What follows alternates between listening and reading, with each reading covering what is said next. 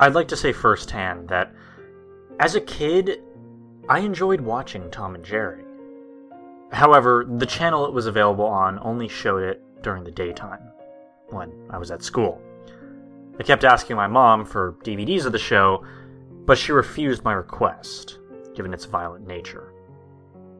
Over time, my house had gotten pretty messy. We had too many items of clothing and boxes of stuff that we mostly didn't need. So my mom finally decided to clean up the house, having me help her. We got through a majority of the rooms and had garbage bags full of stuff to donate. But we had one room left, and that was the media room. While she cleaned off a desk, I attempted to clear out a closet. Removing most of the clothing revealed a stack of wooden boxes in the back of the closet. Curious, I opened the box, revealing a collection of VHS tapes. A lot of great movies were in this collection. From classic Disney movies, to the Godfather trilogy, to Gone with the Wind. I kept searching through the collection until I came across something I would have never expected. A copy of Tom and Jerry's 50th birthday classics on VHS. Surprisingly, the copy was unopened, still in its original case and plastic wrap. Hey, Mom? Where did this come from? I don't remember you buying this. My mom then got a shocked expression on her face and hung her head. She proceeded to explain that it was a gift from my aunt that was supposed to be given to me on my 7th birthday. I asked why I didn't ever receive this gift. My mom then explained that shortly before my birthday, my aunt was involved in a robbery. She elaborated that 2 crackheads entered her home and started taking some of her belongings. My aunt woke up and noticed 2 men wearing sheets over their heads. The men ran to her and beat her senseless. Her face was bloody and bruised, and she had a really hideous black eye. There was even a claim that a lock of her hair was ripped out. The men then forced her to lay down on her stomach and proceeded to behead her with a tactical axe. My aunt was discovered by my mother the next day, and she called the police. While she waited, she looked around the house for clues. On the kitchen table was a wrapped present. The tag indicated that the present was for me. Sure enough, the present was the Tom and Jerry VHS, and my mom kept it hidden from me until I found out for myself. I was horrified by the story, but I was just happy that I was able to watch a cartoon I've been interested in for so long. We continued cleaning and finally finished. Around 5:30 or so, my mother left to go on a date with the man who is my current stepdad. I knew she was staying overnight, and being an only child, I had some time to myself. I played my Xbox for a while, but I was quickly becoming bored. Then I remembered my brand new VHS of Tom and Jerry, so I opened the packaging and took the tape out of the case. The tape was in mint condition, with the original label and rewound to the beginning. I popped the tape in, and the FBI warning came up as normal. I watched the first episode on the tape, and the nostalgia rush was intense. I hadn't watched this show very much as a kid, and the network quit showing it a while ago. The video was rolling very smoothly. And then, in the middle of the second episode, the screen went black. A new title card then appeared. It had a gray background with the shadow of a guillotine, and, in red writing, Death of the French. I found this hilarious given my family's French descent, so I kept watching. It was a normal episode where Tom, Jerry, and Nibbles were musketeers. In the episode, the king had tasked Tom with keeping the noise down so that he could sleep. The king said if Tom woke him up, he would have Tom sentenced to death. Tom gave a saluting gesture, and the king went to sleep. The episode continued as usual, but something didn't seem right. I rewound the tape and looked closer. What I found was very disturbing.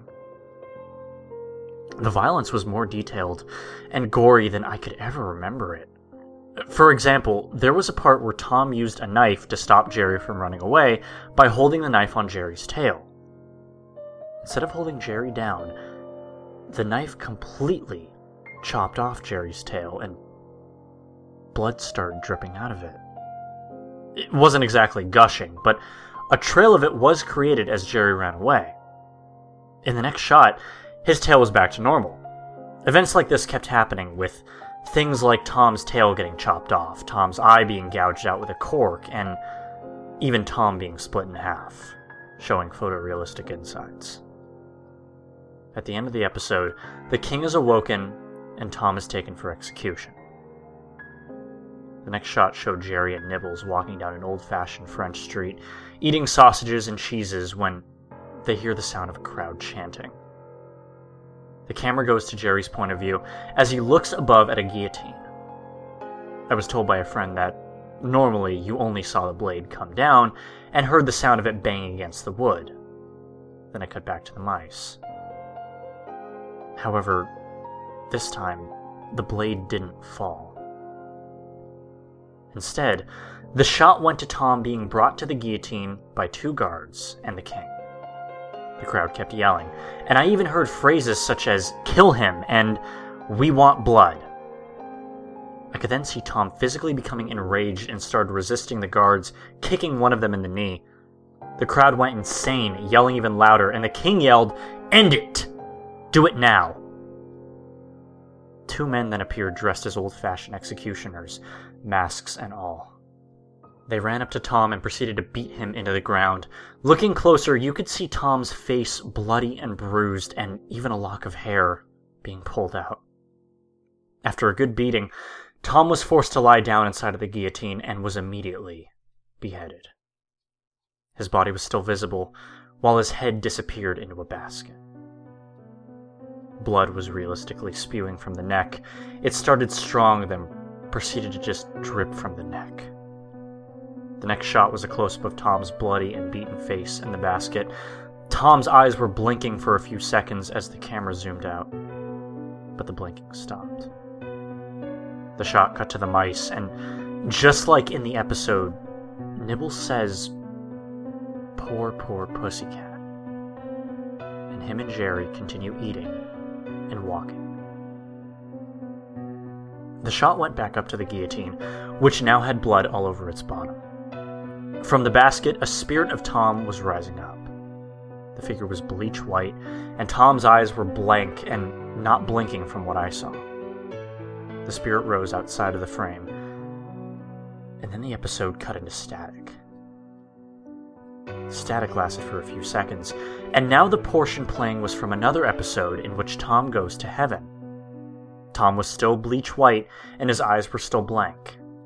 It cut to the portion where Tom tries to sneak past the ticket collector.